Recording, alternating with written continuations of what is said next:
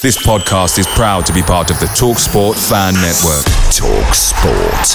Powered by fans. Planning for your next trip? Elevate your travel style with Quince. Quince has all the jet-setting essentials you'll want for your next getaway, like European linen, premium luggage options, buttery soft Italian leather bags, and so much more. And it's all priced at 50 to 80% less than similar brands. Plus, Quince only works with factories that use safe and ethical manufacturing practices. Pack your bags with high-quality essentials you'll be wearing for vacations to come with Quince. Go to quince.com/trip for free shipping and 365-day returns. The TalkSport Fan Network is proudly supported by McDelivery, bringing you the food you love. McDelivery brings a top-tier lineup of food right to your door. No matter the result, you'll always be winning with McDelivery. Order now on the McDonald's app and you'll get rewards points delivered too. So that ordering today means some tasty rewards for tomorrow. Only via app at participating restaurants. 18 plus. Rewards registration required. Points only on menu items. Delivery fee and terms apply. See mcdonalds.com. You know, if someone like Winston Churchill, Martin Luther King or any other inspirational person were around to do a quote about modern life, it'd probably be a little bit like this. Social media is both beautiful and ugly in equal measure. Well, that's certainly apt for following the Stags this week. Boss John Dempster says he doesn't use social media, but if his midweek comments are anything to go by, he certainly has a good grasp of what content gets shared, which is a teensy bit awkward as a screenshot of Instagram stories has seemingly set the rumour mill alight once more. This week we're back to a three as Cam rejoins Nathan and I to talk all things social media, rumours, form, defeats, performance, cup ties and much more in between, including your comments and questions in the live feed.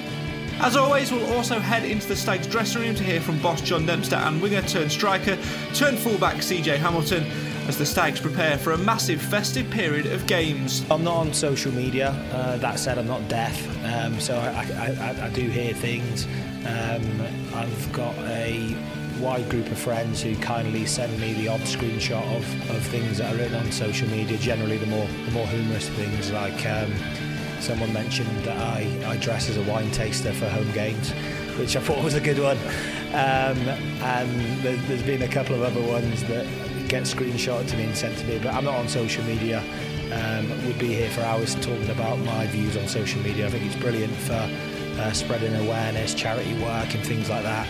But there's some real kind of dark things on social media. They don't know how you feel personally, so it's like I feel fine. It's just obviously now it's bringing that onto the pitch and showing that I am confident and stuff like that. Yeah, everyone loves playing the FA Cup. It's like you always like to get big ties in that and any kind of league.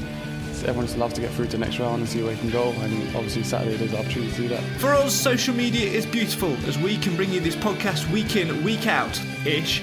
So come along and get involved. Why? Because Mansfield matters. The queue for the roller coaster starts here.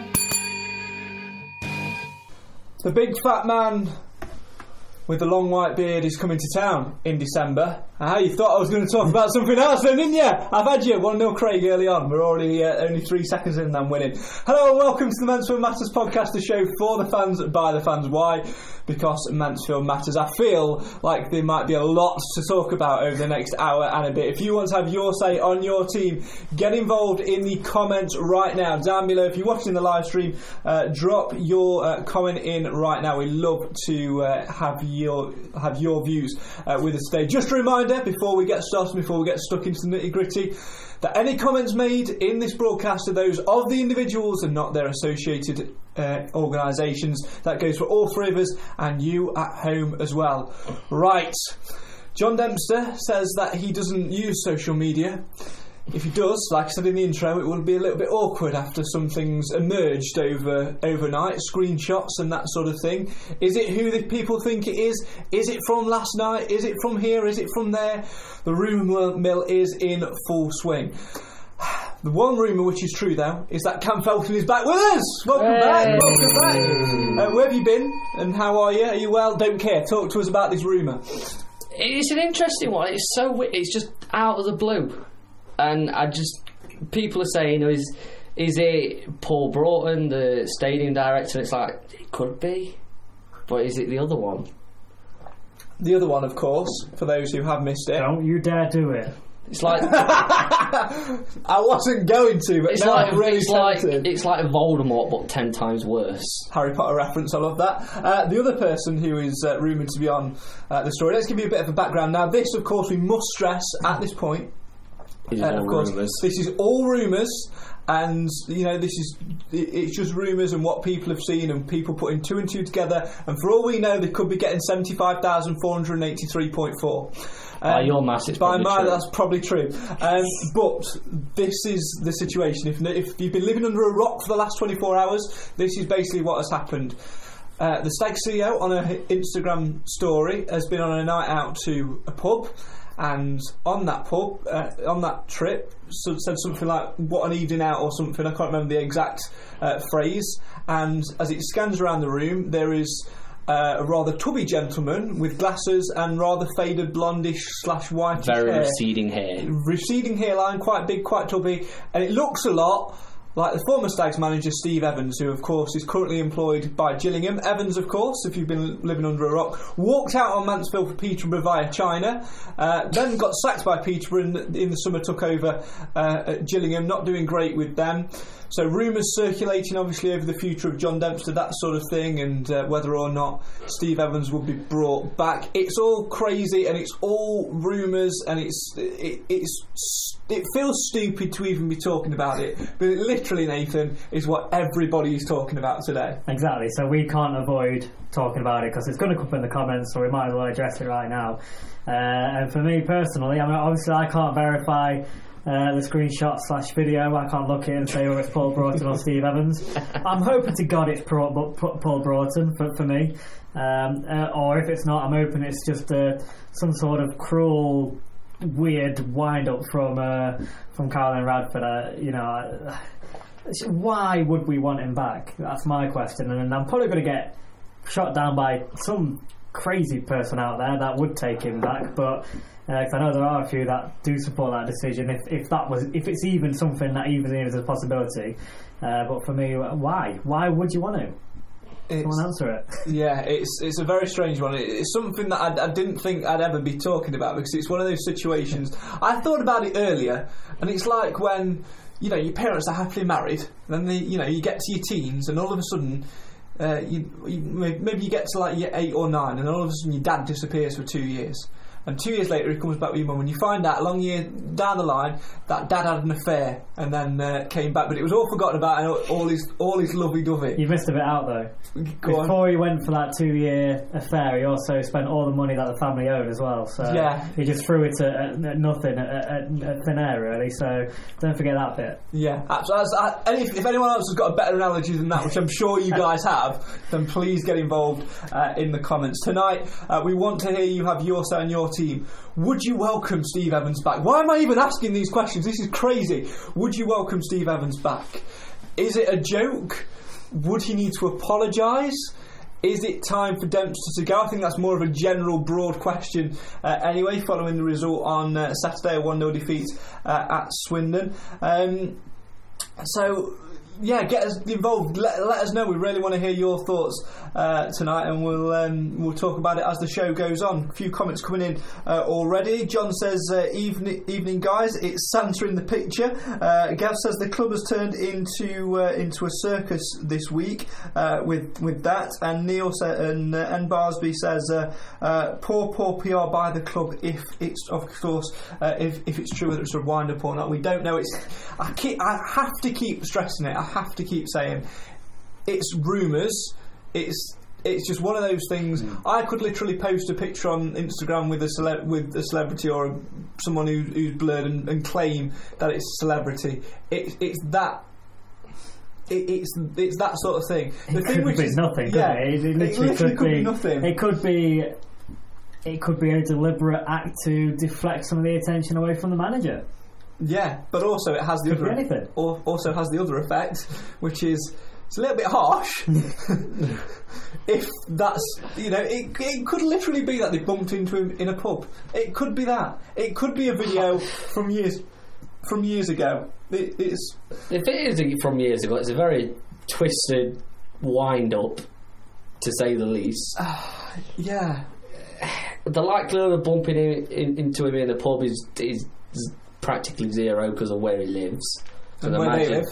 Exactly. Yeah. Although they have flown back over in the last couple of days. Yeah. Well, yeah, don't forget they've still got the house in up near Doncaster. Yeah. It just, what are the chances? It's just adding 2 and 2 together, and we don't want to admit it, but the likelihood of it being him, it's quite high. It's very, very strange. I just think it's opened up a can of worms and conversations which are absolutely driving all fans insane. We are the banter club of League Two. We are now, aren't we? With a new Leeds United. I think whatever it will be, it'll probably come clear over the next week or so. I agree with that comment. It is a very bizarre PR stunt, whatever it is. Like, I don't know what we're gaining out of it, really, apart from drumming up a bit of discussion.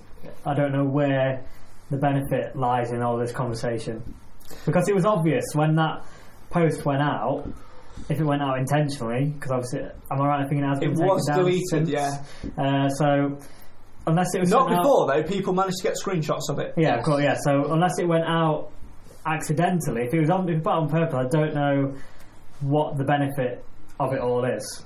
Because as you said there, if it is anything to do with a change of manager, that isn't right on John Dempster. And then you also beg the question, as you sort of wondered, have they spoken to the club that is out? You'd imagine they would have, so sure they wouldn't risk a lawsuit. We're not Peterborough, you like to think. There's all sorts of different scenarios that I just don't get what the benefit is right now. If it is a wind-up, and it is to get people talking, it's for the completely wrong reasons, because now you've got people comparing Evans and Dempster and what Evans actually did results-wise compared to what Dempster is, and what matching up results, Dempster's about 20 years behind. I heard Flitcroft was behind the bar, by the way, so... It was serving the drinks. So this was my argument too. If we're going to go and get an ex-manager out there, it would be him for me. Why would you go and get somebody like Steve Evans? Oh dear, it's crazy. We will talk about it more later on. Let's get away from this craziness and do what we are here to do, and that's talk about things on the pitch. We'll let whatever happens off the pitch manifest itself and disappear up into the atmosphere for now. Let's go back to Saturday. Inevitable, really, a 1-0 defeat against the league leaders, but the best we've played in weeks, and we were very, very unlucky perhaps not to come away with at least a point, Nathan. Yeah, who would have thought we'd be saying that, really, when you compare the week before?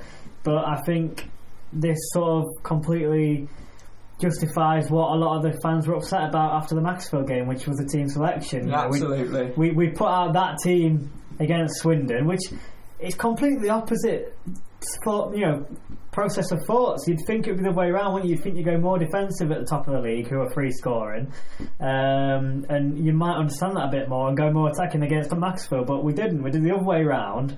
We played awful against Maxfield and got a point, and then we played well against Swindon and get nothing. It's completely bizarre, but you just wonder, you just think, why did you not put that team out against Macclesfield? We might have won that game.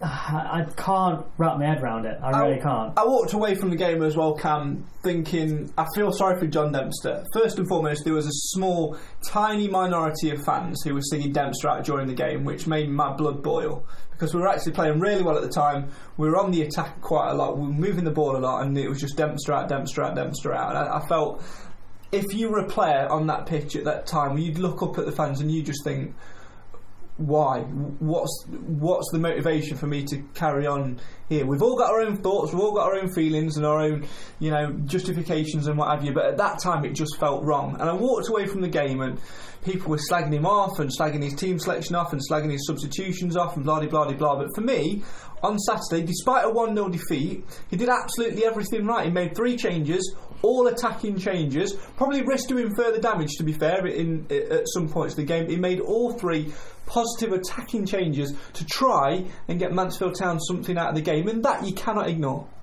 Exactly, and I think the positive is that we did play well, and it's just unfortunate, because if it had been against anybody else, then it more than likely have ended up in a minimum of a draw, probably a win. And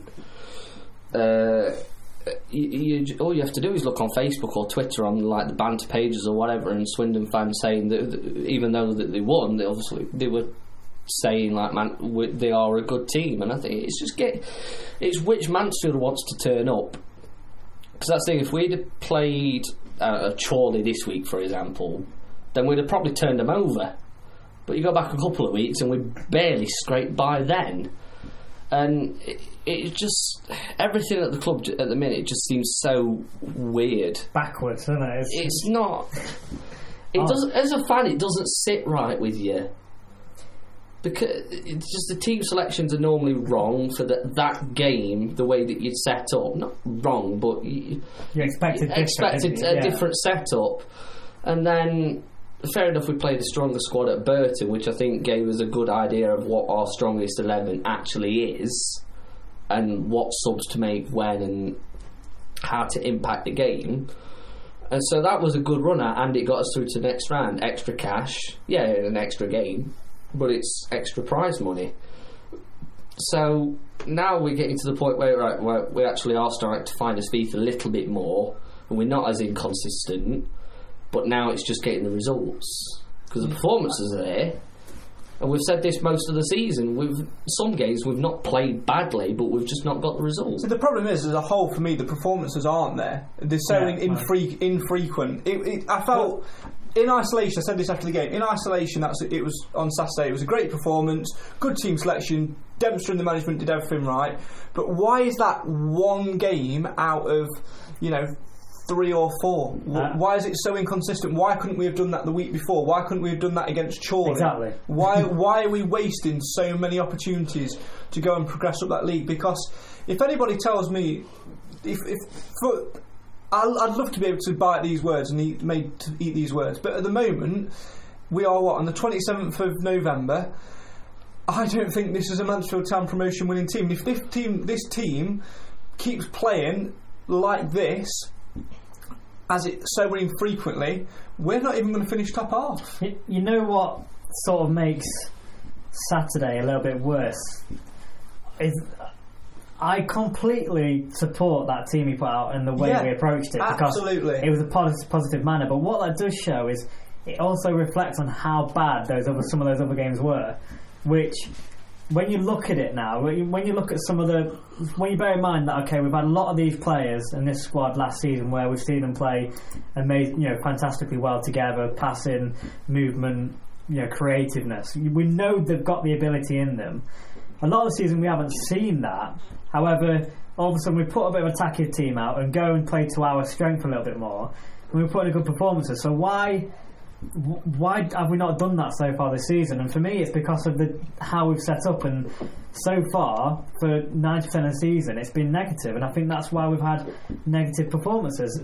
I wouldn't be sat here blaming John Dempster if he'd put out that sort of team throughout the season, so far, and say, okay, we probably might have started games that we're going to lose, because you do. But then you start looking at the players. If you're going out there to attack, and a bit like Saturday, we played well, and it was probably some individual errors, if that's the right word, or just things not falling for us, like Nicky Maynard's miss, for example. Jacob Mellis who had a one-on-one as well. A couple of chances like that, they're not John Dempster's fault, they're the players' fault.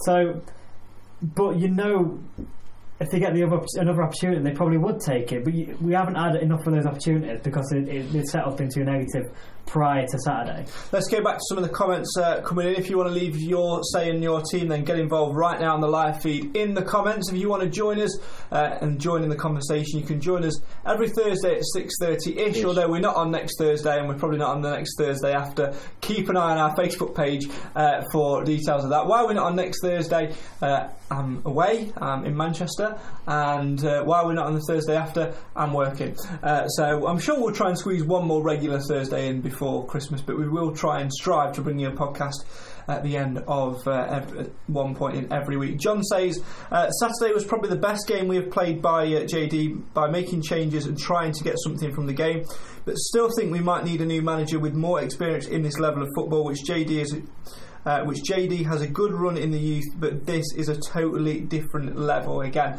boils down to that conversation, doesn't it, about what we had ages and ages ago about going up from teaching year 1s to teaching year 13s and sixth form in a short space of time. The difference is absolutely vast. Unfortunately for Mansfield this season, we have been hit by numerous factors in there as well. A few concerns as well for me is that over the last couple of weeks, John Dempster in his press conferences, and this is not a negative towards Dempster. I think he's a passionate man who obviously loves the club, and I think sometimes when a person is a manager, people forget what they've done for the club. He's obviously played for the club, captained the club, got us promoted as a player, helped set up the academy and develop it. There's so many ticks in the right positive boxes, but obviously once you become a manager, you step over that line. One thing he's done in the last sort of week or so in his press conferences, answered back a little bit to fan frustration. I don't think that's helped his cause, has it? No. Do you blame him though?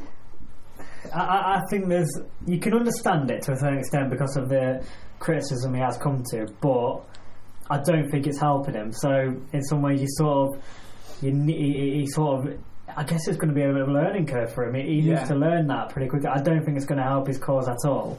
But like I said, one of the things you could probably understand it. One of the things that I remember the last few months, I've been to see an evening with Harry Redknapp a couple of times. Obviously, a man who's managed at the top level for a long period of time. And the one thing I took out of those sort of evenings with both times, he said, being a manager is very, very, very lonely. It's a very lonely place because when you lose a game or when anything at all goes bad, you feel the full responsibility of it.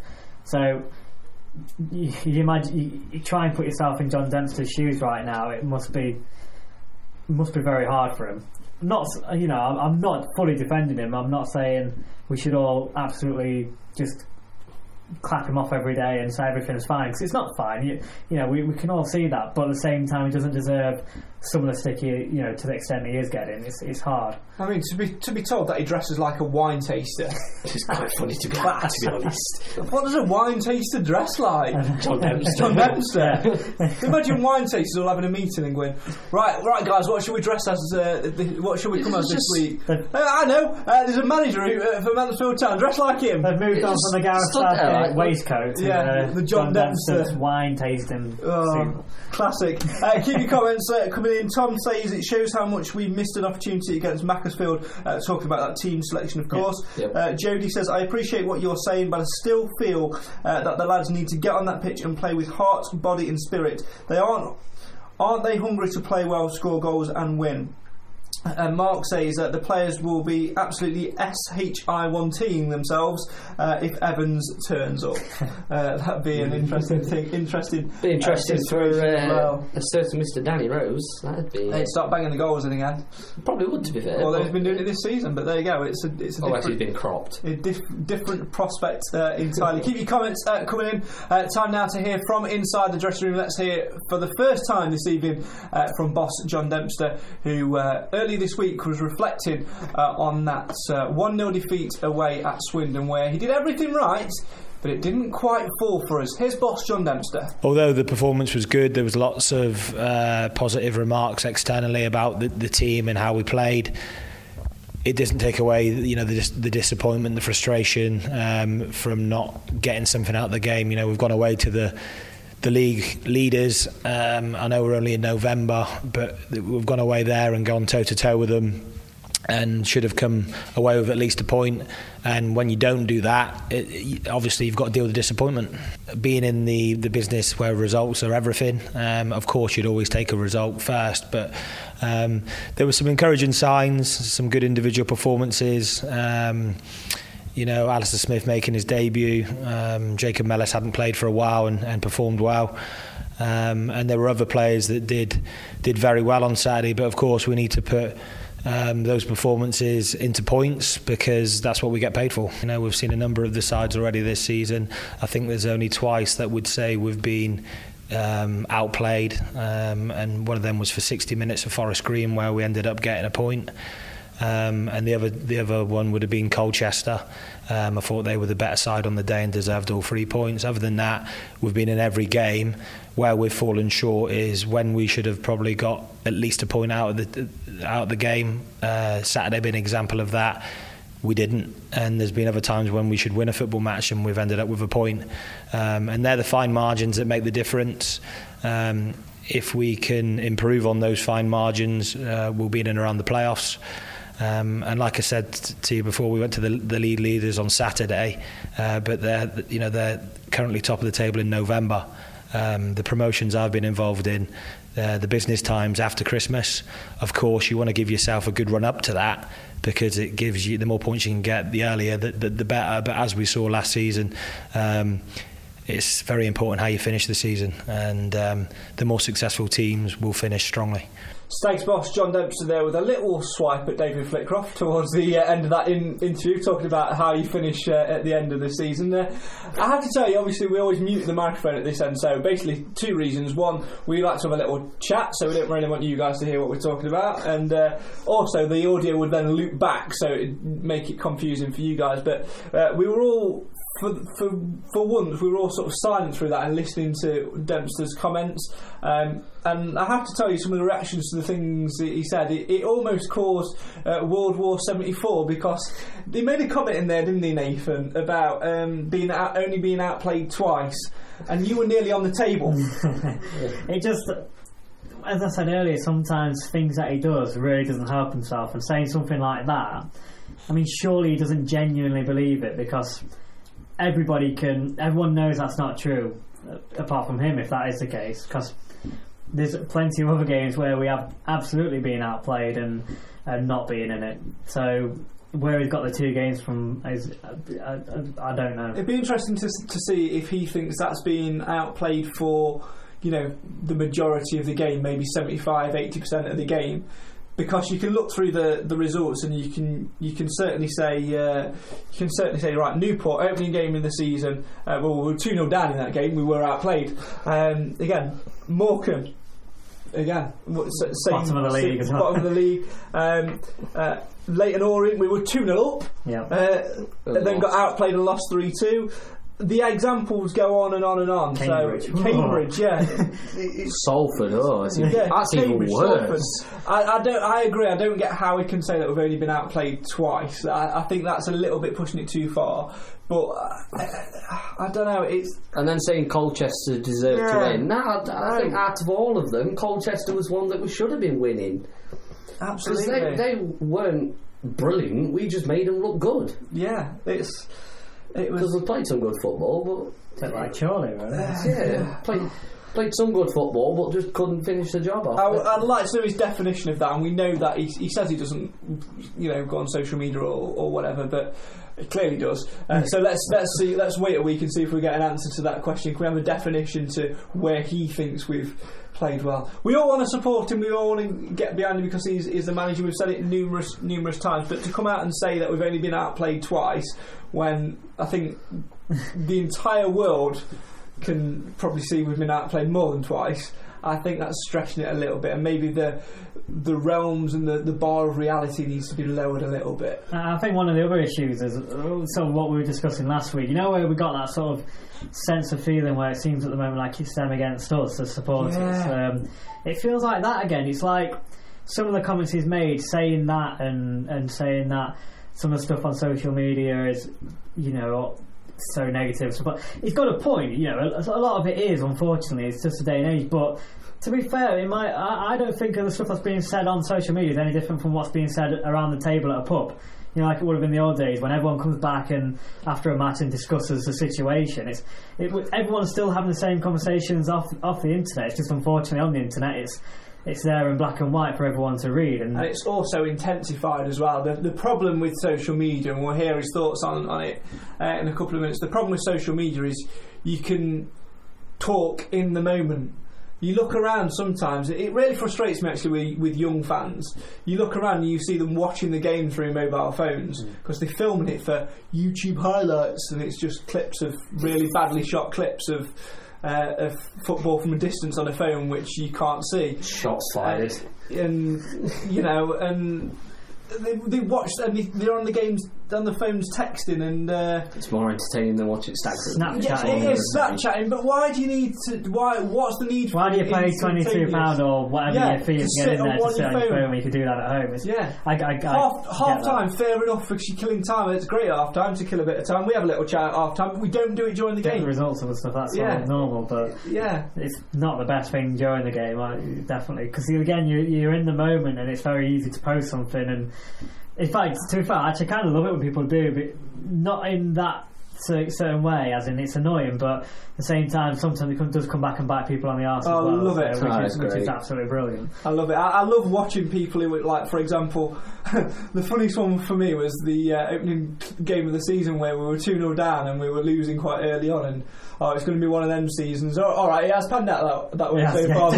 In that particular game, the same people who were tweeting, actually, there might be something about us, the fight is still there and all that, and it's so different to go from one extreme to the other. So 90 minutes can change. Absolutely, so much can happen in 90 minutes, which I suppose we could say could happen in a season as well. But also, I love social media because it gives us this podcast. It gives us a platform. It gives us as a three opportunity to connect with you guys at home and do things like that. But there's a reason why we do it in the middle of the week or towards the back end of the week. It's to let that steam down, because I guarantee if we did this on a Saturday night or a Sunday, it'd be a different podcast. We'd have been removed off Facebook years ago. Exactly. We wouldn't have last 3 series. No. We wouldn't have had over 100 episodes. It would not have happened. So I think there's a time and a place for social media comments, and maybe... So we've done like manager specials, SOS and things like that when Evans left and Flitcroft was put in charge, and we've done this, that and the other. But that's the heat of the moment because something's actually important happened.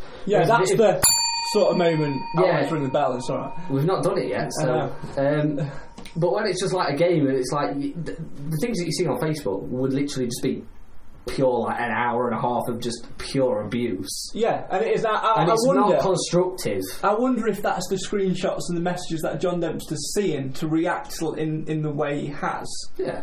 Because after, I think point proven. Saturday after we lost, as soon as the game had done, someone was at Neil Bishop on Twitter. Yeah.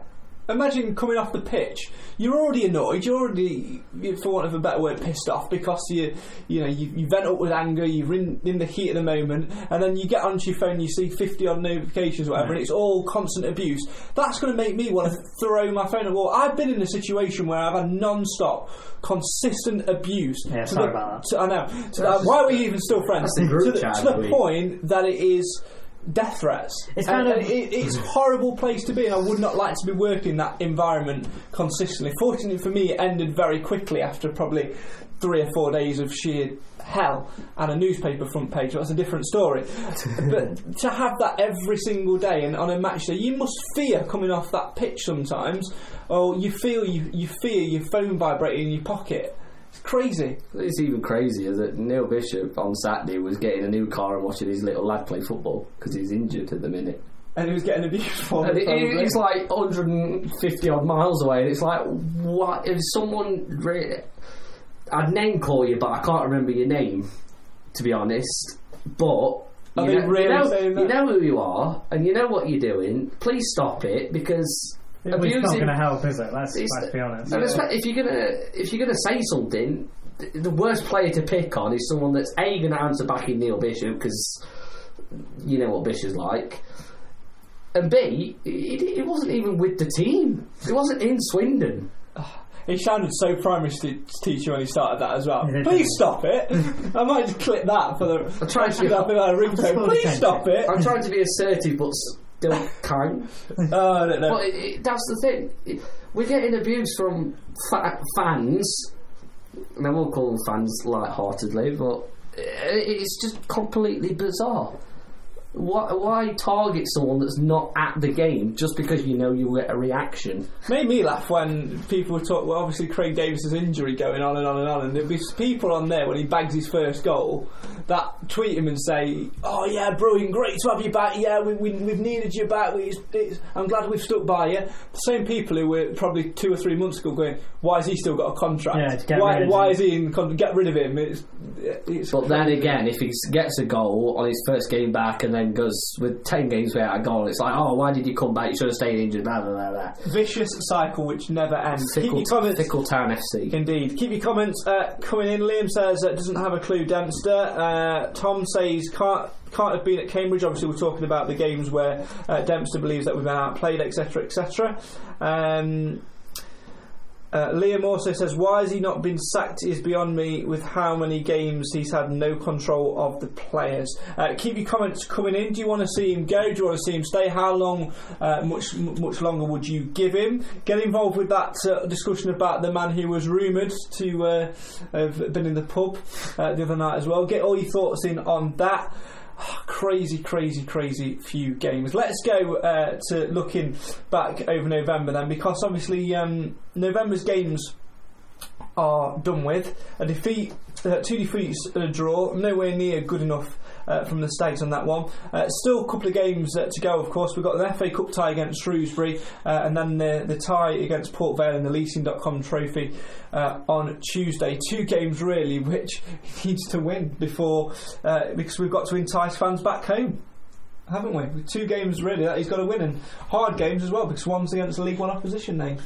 Yeah, it's in some ways they're kind of well, I don't know, are they does he need to win? Are they no pressure games? What are they? I mean, you'd like to think probably people would probably expect us to lose at Shrewsbury, so for me that one's probably more important, that we put in a good performance and actually go and give it a real go and show some intent, mate. You know, give it the best. And I think if we did that but did lose, I'd like to think the benefit of that might be given a little bit, but Port Vale is one that you probably think we should be going to win. Obviously, it depends on what sort of team we put out and they put out.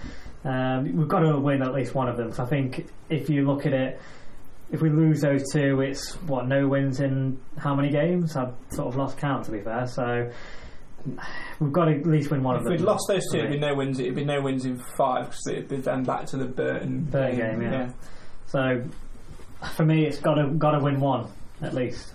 Yeah, big couple of games coming up. Good comments coming in. I want to go back to this whilst we're still sort of on the subject, sort of. Jody says, I'm not on Twitter and don't do Snapchat, so this is a genuine question.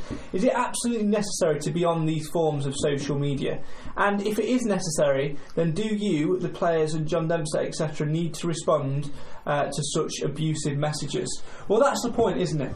Social media, as we say, is an absolutely fantastic, beautiful tool, but it's also ugly at the same time. It's no coincidence, I'm going to take football out of the equation for a minute, it's no coincidence that bullying, the numbers of bullying, for young people especially, has gone up since social media has become more and more prominent, because it's instantaneous. I remember getting bullied at school and social media not being such a thing.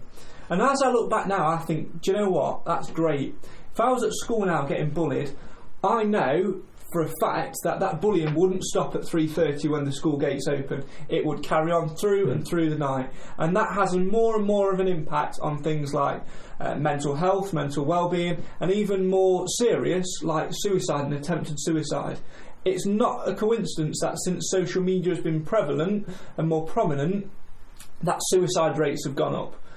It's because it's used and it's abused. It's used in the right way to connect with fans. I think that's great. Some celebs that, and some profile people and footballers, etc., who connect with their fans in a genuinely good communicative way. That's fantastic because it gives another dimension to them.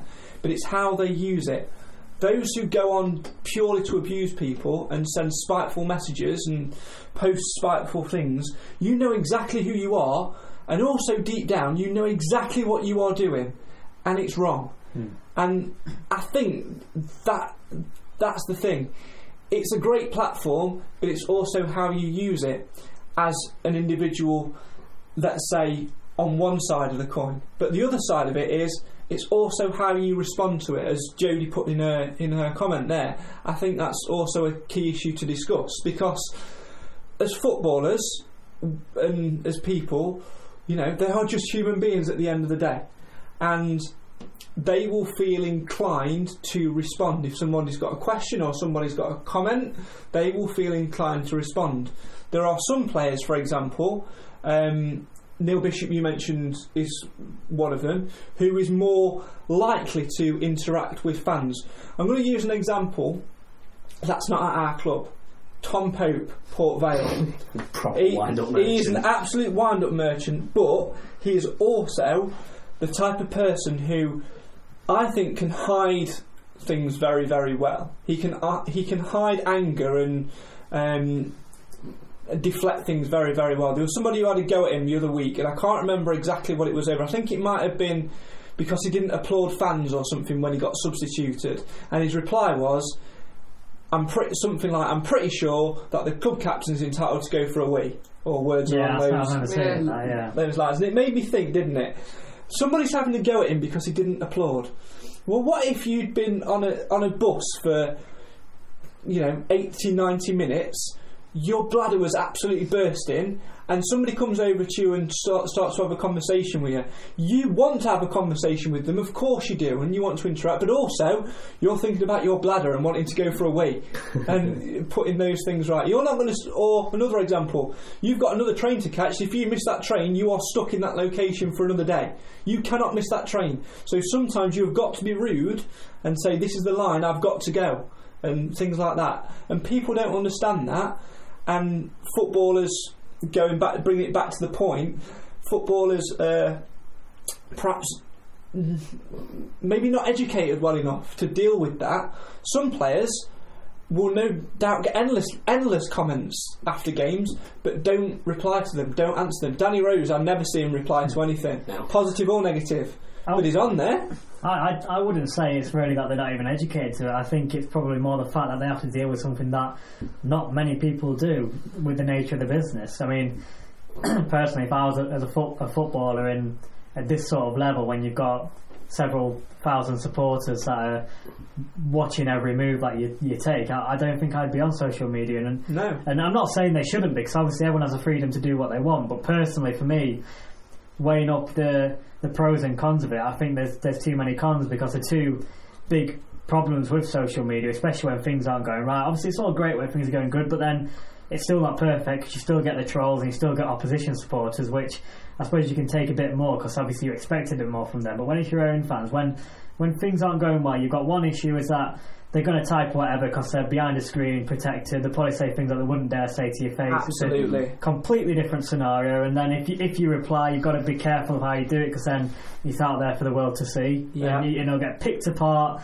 by all your critics as much as possible. So that's number one, is the issue. And number two, as you sort of said earlier, is that, like you said with the bullying at school, when you leave, in the old days, it was done. So when you think of a match day scenario, they've been complaining about all the booing and negativity at a match. Well, in the olden days, after 5 p.m. when the full-time whistle's gone, that's done now until the next week comes along, and then it's a different scenario. People have had time to sort of get over it or whatever, but now it's carrying on throughout the whole week. They're getting tweeted, they're getting screenshots sent to them, even if not on social media. They're seeing all of this, so they've got to deal with it throughout the week, which then affects training. They're all talking about it, and then for us as supporters, you wear room after room, and you're getting more wound up as the week goes on, and then you go into the next week with a bit more toxicity around. Yes! And it's just not a good scenario to be in. So, I mean, the issue is social media is here to stay. It's not going to go, unfortunately, whatever, however you want to look at it. But so it's how the club, or not the club, I guess, more the individual players deal with it. And for me, like I said earlier, it would be to come off it, because I don't think it's going to help. It's certainly the individual that needs to take control of that. Yeah. Some older pros are fantastic at it. Bobby Leslick's another one. He's on there as a person, but he doesn't interact with fans. He doesn't answer that thing as much. Conrad Logan, similar. I think it's an age thing as well. I think there's that to look at. But social media is great, but it also has a privacy setting. You can lock your account. There are footballers who do lock their accounts, and just celebrities who lock their accounts, and you've got to be approved by them. And it's all down to that individual and how they monitor it. But here's the thing: in the first place, if you're going to write something negative, don't. Write it, delete it.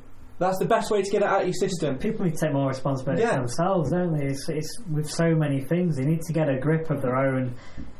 Like, think of actually what they're writing and imagine actually saying it to that person in person. Like, actually think about what you're saying and how it could be received on the other end. It is an absolute two-way street in no matter what form of social media it is, whether it's a tweet, whether it's a Snapchat or whatever. How many cases of bullying have you heard of at school when, for example, there's a younger person who sends an inappropriate photo to somebody who they like or whatever, and then all of a sudden it's got screenshots, it's gone all around the place. Heard it 1,000,001 times. There was a story in the press recently about, you know, a local educational facility where that happened by accident or whatever. It's one of those places where you have to take responsibility for your actions. You've got to understand that it's your footprint as much as it is, and that's going to affect your work, or it's going to affect your future possibilities. I go back to that whole situation with me in Chesterfield. I never got the opportunity. If you don't know it, just Google Craig Priest football commentator site. It's a good read. I went into that not knowing what to expect. I was never told we are going to release your name at this time, because if I had, I'd have done two things. I'd have asked for them to change my name and I'd have locked my social media accounts, but I had no protection against that, and what followed was one of the worst periods in my life, where people were sending me death threats, horrible messages all the time, and it was just a very dark period which took a long time to get over, to be fair. And it's still brought up to this day. It's something which is there, and it's years and years and years ago now. It's still there, and it will forever be there, and I have to live with that and I have to deal with that. And I think it's the same for a footballer. It's the same for you as an individual. Think about what you're writing, and think about, would you say this in person? Every party involved, whether you're the supporter or the footballer or whatever, has to take responsibility for this, because when you strip it back, what is football? Just a game. It's all it is. It's a game. Think about it as well. What are you? A supporter, supposedly. So, as frustrated as you are, and yes, you might want to air your frustration every now and then, but don't direct it directly to the players who want to do well. You want to encourage it. You want to encourage them to do better. So slating them every week, especially when they're not even there, isn't going to help. And what does that knock-on effect do for your kids as well, in your future? Because you're teaching them that it's okay to say negative things and be rude and start arguments and have arguments and things like that. Kids follow. That's why we have a YouTube generation. That's why kids walk around on Snapchat. That's why kids watch football games through their mobile phone, because they believe that's the way to be. We have to educate them as well, so we have to take some responsibility. If only football could go back to that whole thing of, not being on your phones. I think Adam Murray famously banned phones, didn't he, in social media for a while, which was great. I could applaud that, because if you remove that, I genuinely think, if you removed that from the Stags dressing room at this point, I know it would be a harsh thing for the players to take, because it is their right to have social media, like it's our right to have social media and express an opinion. But if they removed that, that would be a big chunk of negativity and a big chunk of attack and pressure lifted and gone within an absolute instant. So they need to think about it, we need to think about it, and everybody has to take responsibility for their own actions. Jodie, I hope that's answered your question, even though it was the long way around. Let's have a break from talking and let's get another person's views on social media. John Dempster's been talking about it this week in the press. He's been speaking to I Follow Stags. No, I'm not on social media. That said, I'm not deaf, so I do hear things. I've got a wide group of friends who kindly send me the odd screenshot of things that are written on social media. Generally, the more humorous things, like someone mentioned that I dress as a wine taster for home games, which I thought was a good one. And there's been a couple of other ones that get screenshotted to me and sent to me, but I'm not on social media. Would be here for hours talking about my views on social media. I think it's brilliant for spreading awareness, charity work and things like that. But there's some real kind of dark things on social media in terms of why people post. Some people haven't got a lot to do in their lives, and it was a thing that was very important to me when I was managing the academy, educating young players on the trials and tribulations of social media. I think it's important that we educate our young players on the pros and cons of it, because it can run people's lives, especially young people. You know, they live their lives in the hope of getting some likes or people commenting on a status. And I think you've got to be very careful that, you know, you don't portray a life, you know, on things like Facebook, that a life of pure happiness, because of course that's not reality. You know, nobody's got a perfect life, and I think sometimes people could probably do more beneficial things with their time. Our first team players are more experienced than our younger players, so they've got experience in dealing with criticism. The more senior ones have got to this position because they can handle the pressure, they can deal with the negativity that comes with being a professional footballer. But of course, if at any point my staff and I can help or aid the players with anything, whether it be on the pitch, off the pitch, we're always there to support them.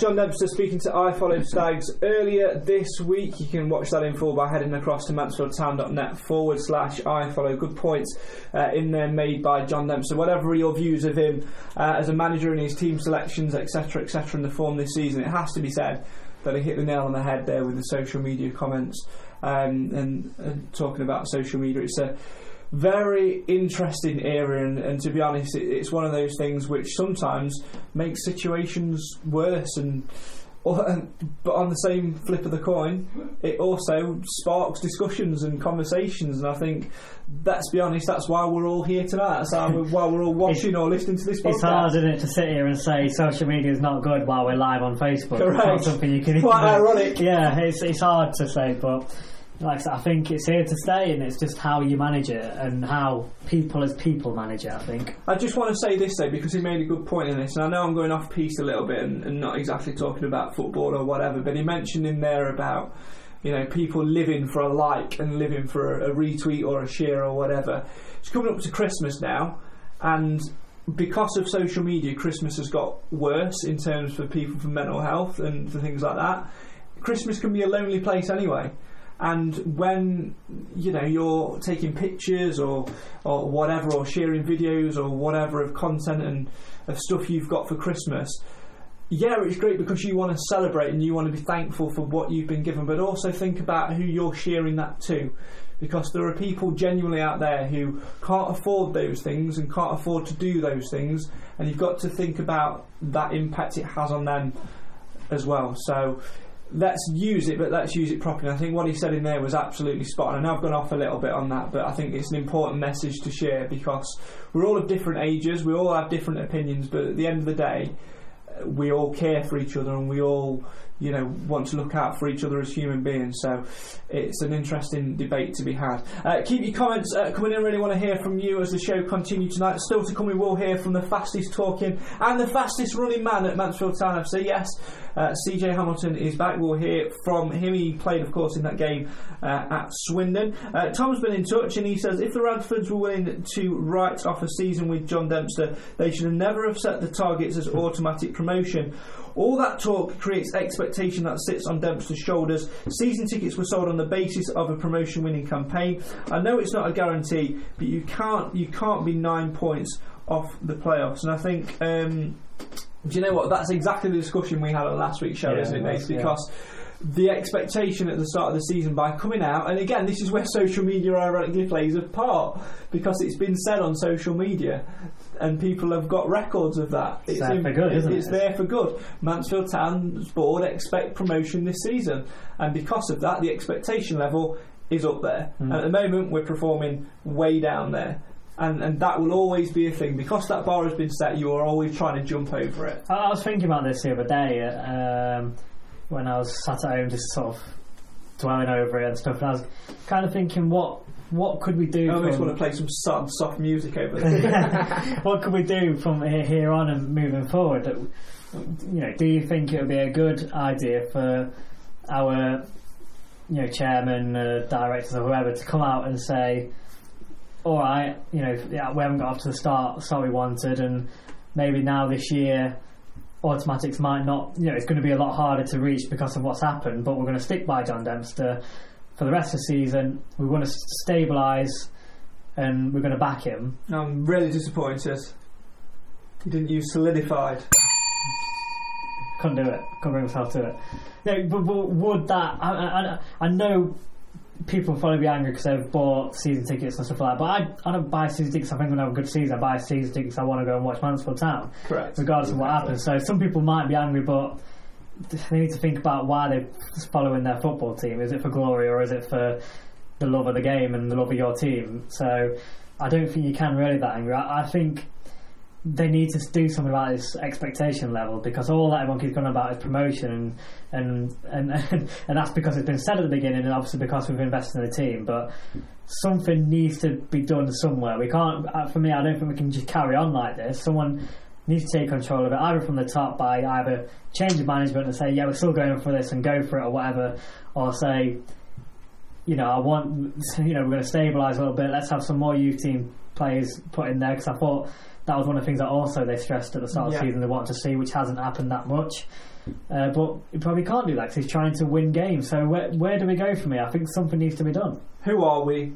What are we trying to achieve? And when are we trying to achieve it by? Last year it felt like we had such a vision, and maybe even the year before you sort of knew where we were going and how we were going to get there, whereas now at the moment it doesn't seem that we have any direction to me. No, and I think that's the key point, isn't it, Cam? Because I think these discussions week in, week out, we say it every week, would be entirely different if the expectation level was different. And I'm just thinking back actually now, Cam, as well, to the years when we were in the conference under Paul Cox. We had that great season in his first year where there was no expectation in whatsoever. We finished in the playoffs and we were unlucky not to get to the playoff final. Year after, we were expected to maybe get into the playoffs again and give it a push, but I don't think there was as much pressure to do it. There was certainly never as much repetitiveness on the fact that we are going for promotion. Exactly. It's like we were in not far off the same situation when we won the conference. So I'm not saying it's going to happen again, but I think John Dempster said it a couple of weeks ago, it's amazing what an FA Cup run can do for you, and it just seems ever since the December of that year, fair enough we lost to Alfred on Boxing Day, but all bar that, we went on an unbelievable run until the end of the season and absolutely tore every single team to pieces, near enough. And all it can take is just one thing. It's like, oh, right, okay, let's get on with it. But it just seems that, fair enough, we could do that, but the probability of it happening this season is because we've got no belief, the squad's got no belief, the management haven't got much belief. Fair enough, we're trying to go out and win games, but you can see the player confidence is low, the dressing room as a whole is just low, and the players are getting on each other's backs, and the fans are getting on the backs of the managers, the players, and I'm guessing the board is probably getting on the back of the management team, because if their expectations to be, well, a lot of bookies' favourites to be top 3, top team to win the title, and we're now mid-table, lower mid-table. If we're going to be critically honest, I've not wanted to say this and I've avoided saying this for a long time, but another 3-4 games like this and we're going to be in a fight at the wrong end of the table. Yeah. I wouldn't say you probably haven't got the directs on the back, but the problem is the pressure's already there because it's been there from the very beginning. We need to start winning games, not as in well, that's because of the pressure, you need to do this, that and this. It's more just so that we can just really kick on and try and get some results more than anything, because if as fans we just want the best for the team, as do the board, but from what the board want to what the fans want could be completely different at this time of the season. Because hate to say it, but ever since Evans came in, obviously it was a similar sort of situation when Murray was in charge. We'd just been spanked by Portsmouth and Murray resigns. Evans comes in, gets us to just below the playoffs, and then ever since then it's been a gradual progression further up the table each season. And it just seems that now it's like, in fact, we are expecting as a club to now make that next step, missing out on the final day and then missing out in the playoffs. With the team that we've got, we should be wanted to make that next step up to be in League One next season. And as fans, that's what you'd expect after making such a good start. And it has a knock-on effect as well, because if we don't do it this season, the attendances will drop off again, and that will then have a subsequent effect on the budget already. And then the budget will affect on who we can bring in, and who will bring in will affect on how we perform, and how we perform will affect on who comes and watches the game, and so on and so on and so on. Keep your comments coming in. Liam says, yeah, it's alright saying give him the season, but we're not improving, so we could still save our season if we get someone new in. That's exactly the argument, Liam, I think. Again, it goes back to the conversation we just had about expectations. We've all said it. We all rate and thank John Dempster for what he did as a player, and for the academy, etc., etc. But unfortunately, as a manager, it's not quite working out. And if we are a team that's going for promotion, we have to get a manager in my opinion, who can have time to evaluate the squad, which will be in the lead up to Christmas, and then B, a transfer window to make those necessary changes that he needs to make, which will be January. Another comment coming in as well. Youth get a chance in the Premiership, so why shouldn't we play them in League Two from Mansfield? It just seems a box-ticking episode when we know some of the youngsters deserve a chance. Well, I think that was rectified a little bit on Saturday at Swindon. I would be very annoyed actually to see Alistair Smith taken out of the side, because he was one of the better performers at Swindon, and he's been long overdue his chance. Obviously with Danny Rose out, Craig Davies still not back fit yet, ready to be in a matchday squad. That opens up for Jimmy Knowles and potentially Jordan Graham as well, so opportunities are there. Fingers crossed they come, but also with the pressure on John Dempster, I can appreciate if he doesn't want to use them at this point because of the pressure which is on him. He cannot win at the moment. He cannot win.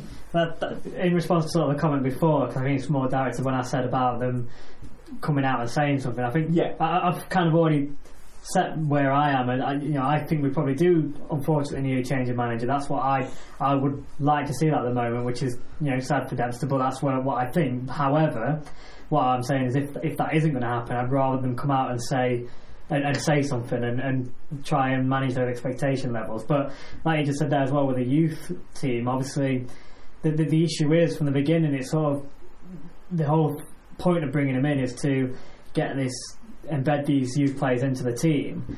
But it's hard to do that and say we want to finish top 3 at the same time. That is asking a hell of a lot from a rookie manager, really. So with rookie players, if we really want to put youth team players in there, you then need to lower that bar a little bit and say, because it's going to be a bit of an experiment season, which is going to be. Yes, the youth players did great in the youth level, but stepping up to League 2 is a completely different scenario. And now you sort of look at Crewe, for example, or a prime example of a team that do use youth, and they've done it for a long time. So it's credit to them. But to be fair, Dave Artell has had time. Yeah, there's been allowed time. There is still no expectation of him to go on the team. That's the thing. This is the point. So he's been given the opportunity. They have this model where they want to put in their youth players, but the difference is between them and us is that when he can go and put these youth team players in, and he's not expected to win every game and get into the top 3, whereas at the moment we are. And this is where the issue is. It's the expectation level. So what do we want? Do we want this expectation level where it's top 3, put all the proven players out there where obviously so far it hasn't worked, and try and get top 3, or do we set that level a bit lower, set that bar a bit lower and try this youth team and maybe be surprised, well not youth team, sorry, but youth players, and maybe be surprised and try and build the future from there and start building. So drop down to then build back up rather than keep sort of throwing coal into the fire trying to stay up the top. Like where do we go? And that's where I just said that's where I think we just need a bit of direction to be led from the top. Absolutely. Well, I'm sure the players are thinking the same in the dressing room as well. Another thing that we'd like to see is CJ Hamilton getting back on the goal trail and getting back to where he was last season. He started on Saturday at Swindon. Mal Benning served a 1-game suspension for picking up 5 yellow cards. So CJ was on left wing back / left wing. He played in more of a out and out left midfield role. Played relatively well as well, Cam. It'd be nice to see him get a bit of confidence back in, because he is very much a confidence player. It's not a cliche, it's a fact. Well, yeah, exactly, and I think it's another one that we saw last season, and what a fantastic player he is, and he's another one that's had his head turned in January by all these different rumours, and yet again, it's rumours that are causing us the issues. But it seems yet again, where do you play him? Exactly. As an honest answer, where would you play him right now? Which is it always has been and always will be out and out left wing, left midfield, not left wing back, left midfield in an attacking left position. Attacking left side. But then you've got someone like Otis Khan that then misses out. Otis plays on the right or in the hole. Yeah, Otis can still play better elsewhere. Look, I've had one night on FM20 and I'm already ready to take over that squad. So. Jeez, Priestin. Absolutely. Whilst we debate that, let's hear from the man himself. Let's hear from the Stags flying wingman, CJ Hamilton. I don't think it's gone the way everyone wanted it to go. Obviously, everyone's working hard to try put everything right, but hopefully that happens soon because everyone's getting frustrated now, and not just the fans, the players, everyone around the club is that because we know we're better than what we've been doing, and I think that'll all come to forward real soon. Second half on Saturday, against top of the league, we should have been scoring the chances that we had. We created a lot of chances, we played good football, and if we keep doing that, I think at one stage it's going to come together, isn't it? I've just got to keep working hard and try to get myself back in the Gaffer's team and obviously go back to the way I was last season and even better. Coming off the back of a good season, you just want to carry on that going into a new season, and obviously be scoring and assisting, but it's obviously I haven't got off the mark yet, and that's what I'm trying to do at the moment, and hopefully that comes. Every player that when they've got a little bit of confidence plays that bit better. So it gives you that, you don't even think about things on the pitch and it just happens. So hopefully that comes again and when I start scoring again. You know, when people try justify confidence, but they don't know how you feel personally. So it's I feel fine. It's just obviously now it's bringing that onto the pitch and showing that I am confident and stuff like that.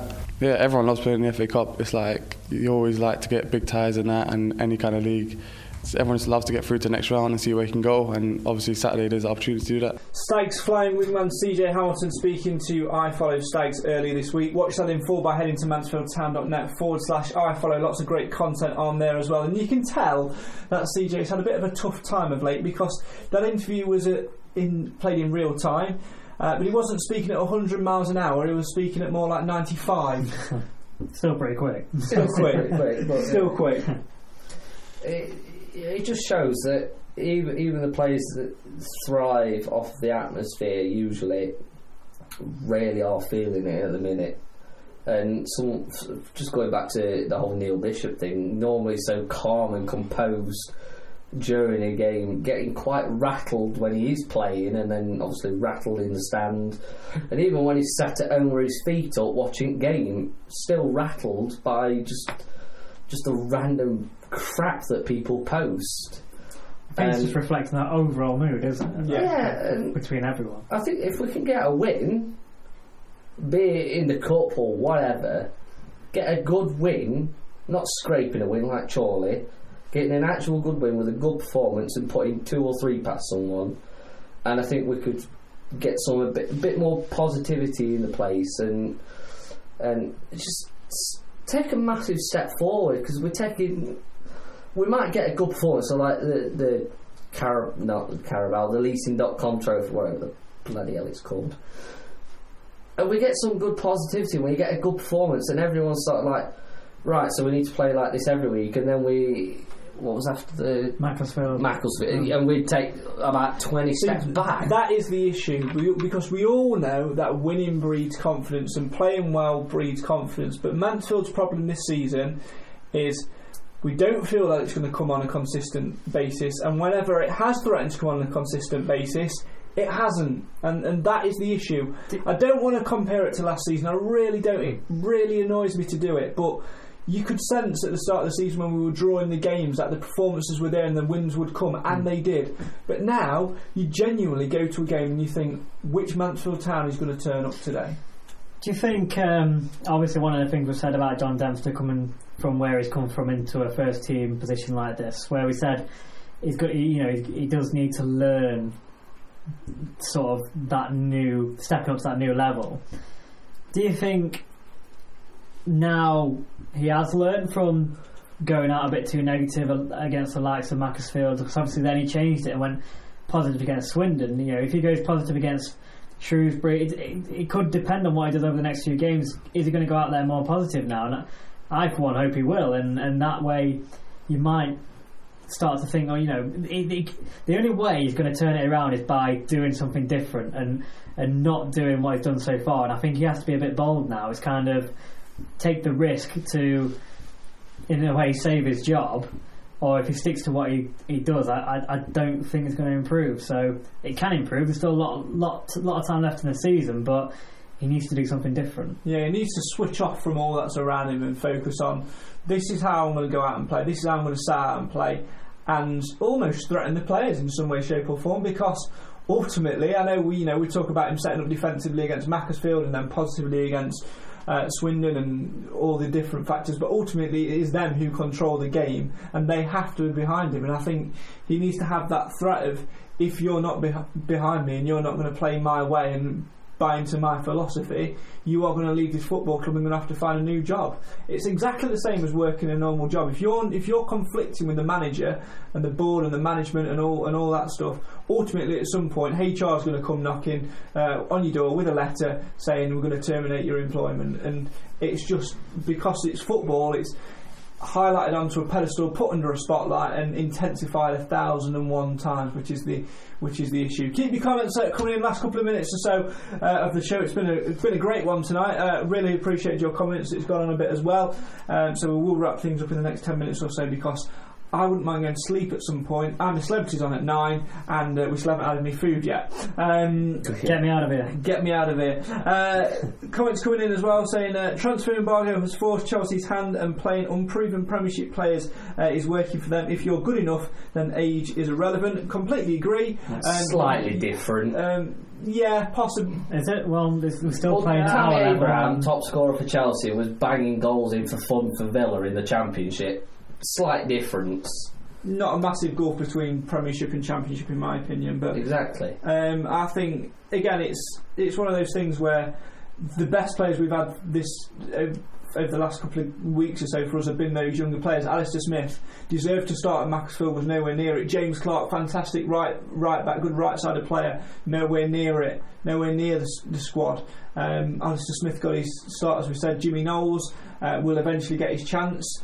And things like that. He's got his opportunities. So I think John Liptree is certainly considering it and giving it a go. Jody says that putting the youth players in might be a risk, but the youth may bring a spark of passion and a renewed desire to perform, succeed and impress. Well, that's certainly something that needs to happen, isn't it? Right, come on, let's have a bit of a laugh before we finish. No pound prediction game this week. Obviously, we started the show talking about the rumours and all of that, which has been sparked by social media postings and really badly blurred screenshots and all of that sort of thing.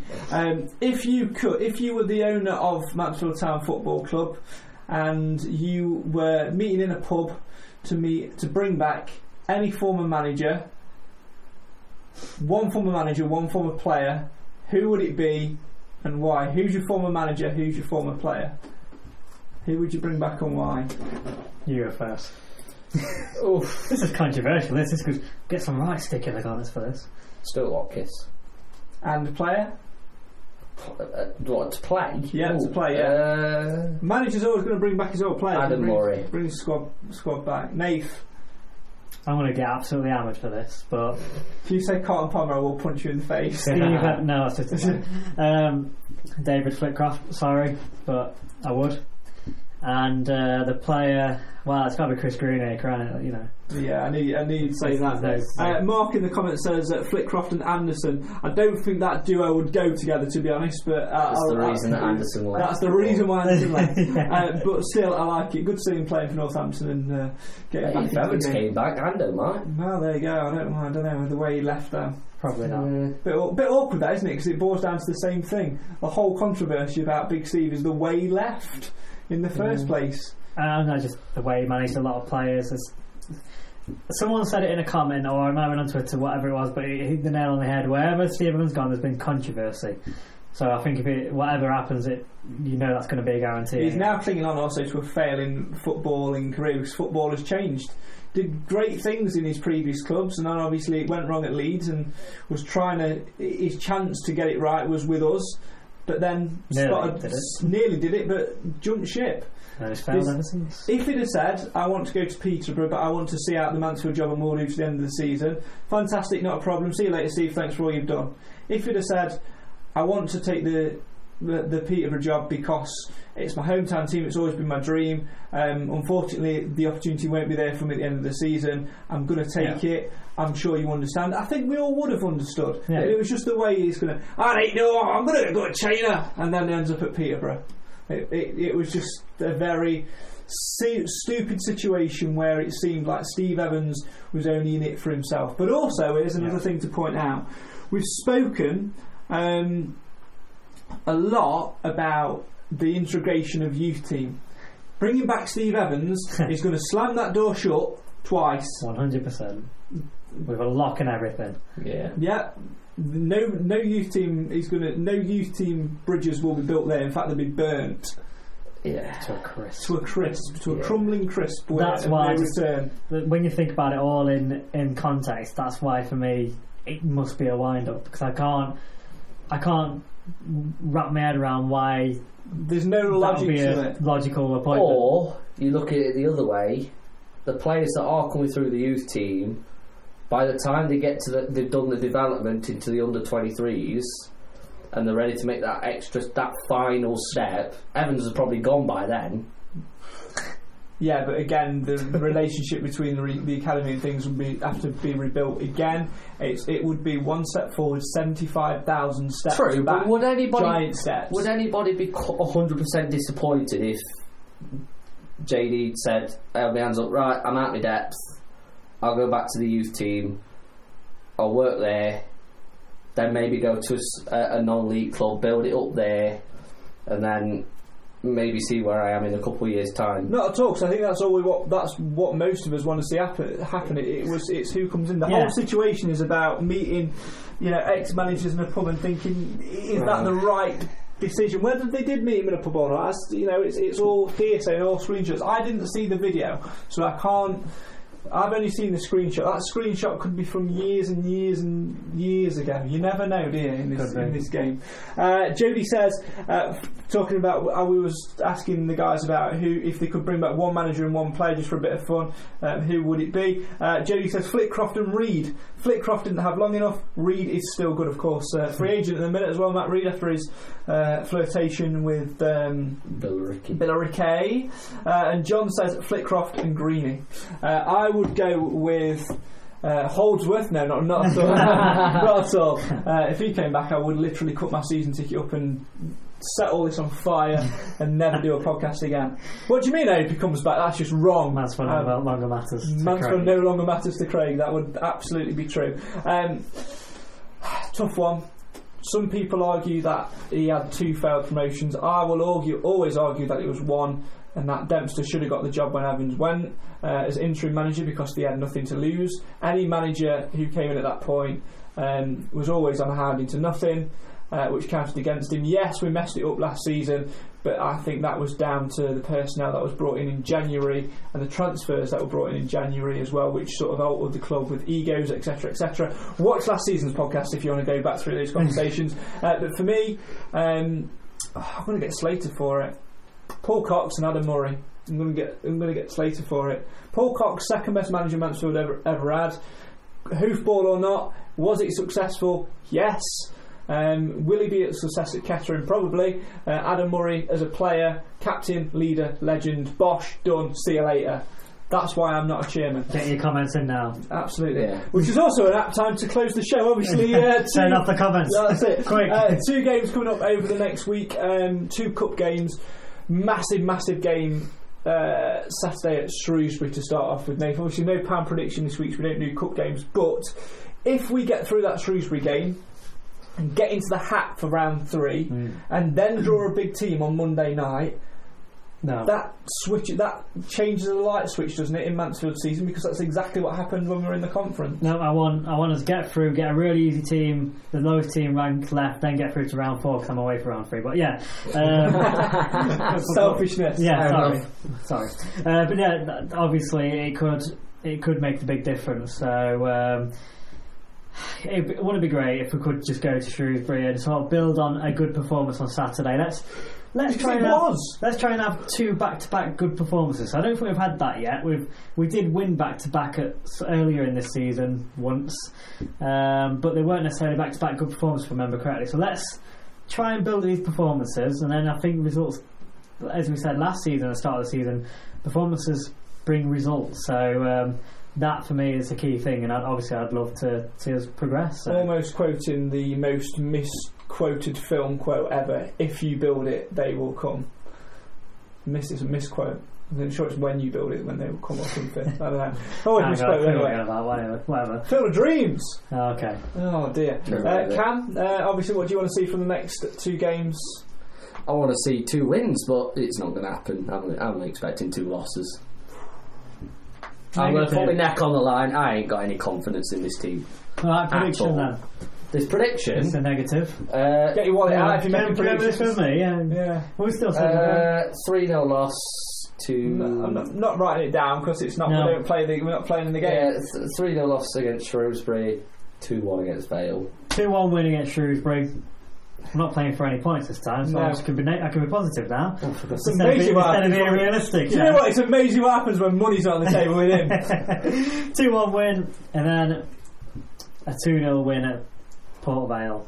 We'll get a draw against Shrewsbury, and then we'll absolutely wipe the floor with Port Vale, get through to the next round, and we'll get close to Wembley. Everyone will talk about Wembley, and then we'll lose. He's on a fairy tale. Oh. Yeah, and then we'll lose. And then we'll lose in the next round. Whatever happens, guys, keep the faith as always. Try and get there if you can. If you can't, listen to it on there. Try and follow it in whatever way you can. Thanks very much for your comments tonight as well. Really appreciate it. Marcus said, "Great podcast, boys. Thanks very much." Absolute pleasure. This is what we're here for every single week, because Mansfield really does matter. Let's just go back to that point which we said earlier on in the show. We spoke a lot about social media in today's game. If it wasn't in today's game, today's podcast, I took my teeth out, put them back in. Can we edit that a bit out? No, it's live. Anyway, for sake.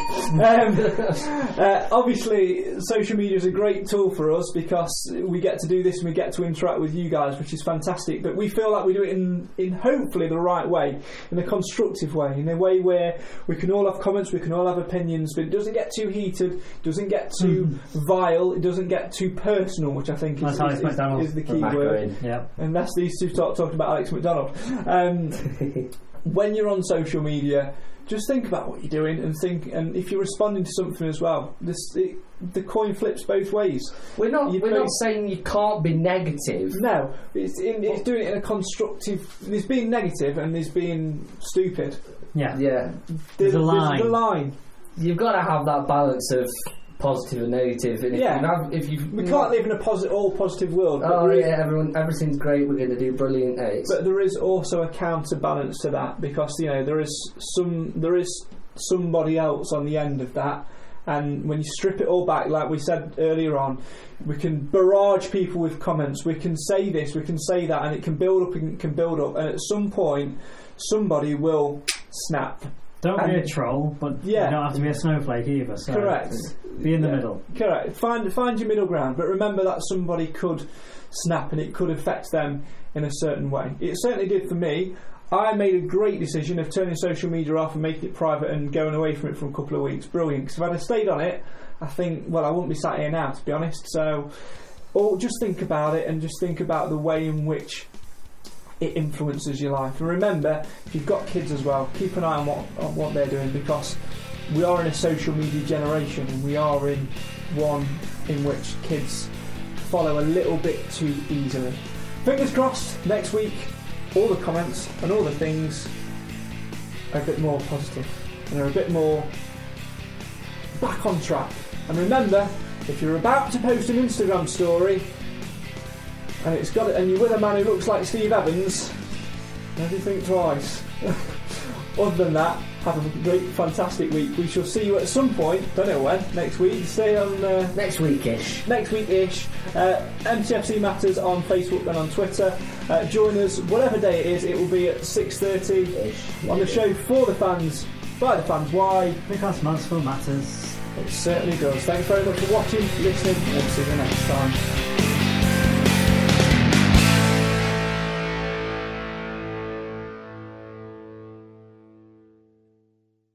Away days are great, but there's nothing quite like playing at home. The same goes for McDonald's. Maximise your home ground advantage with McDelivery. Order now on the McDonald's app. At participating restaurants, 18 plus, serving times, delivery fee and terms apply. See mcdonalds.com. Hi, this is Craig Robinson from Ways to Win, and support for this podcast comes from Invesco QQQ, the official ETF of the NCAA. The future isn't scary. Not realizing its potential, however, could be. Just like on the recruiting trail, I've seen potential come in many forms as a coach. Learn more at Invesco.com/QQQ. Let's rethink possibility. Invesco Distributors, Inc. This podcast is proud to be part of the TalkSport Fan Network. TalkSport. Powered by fans.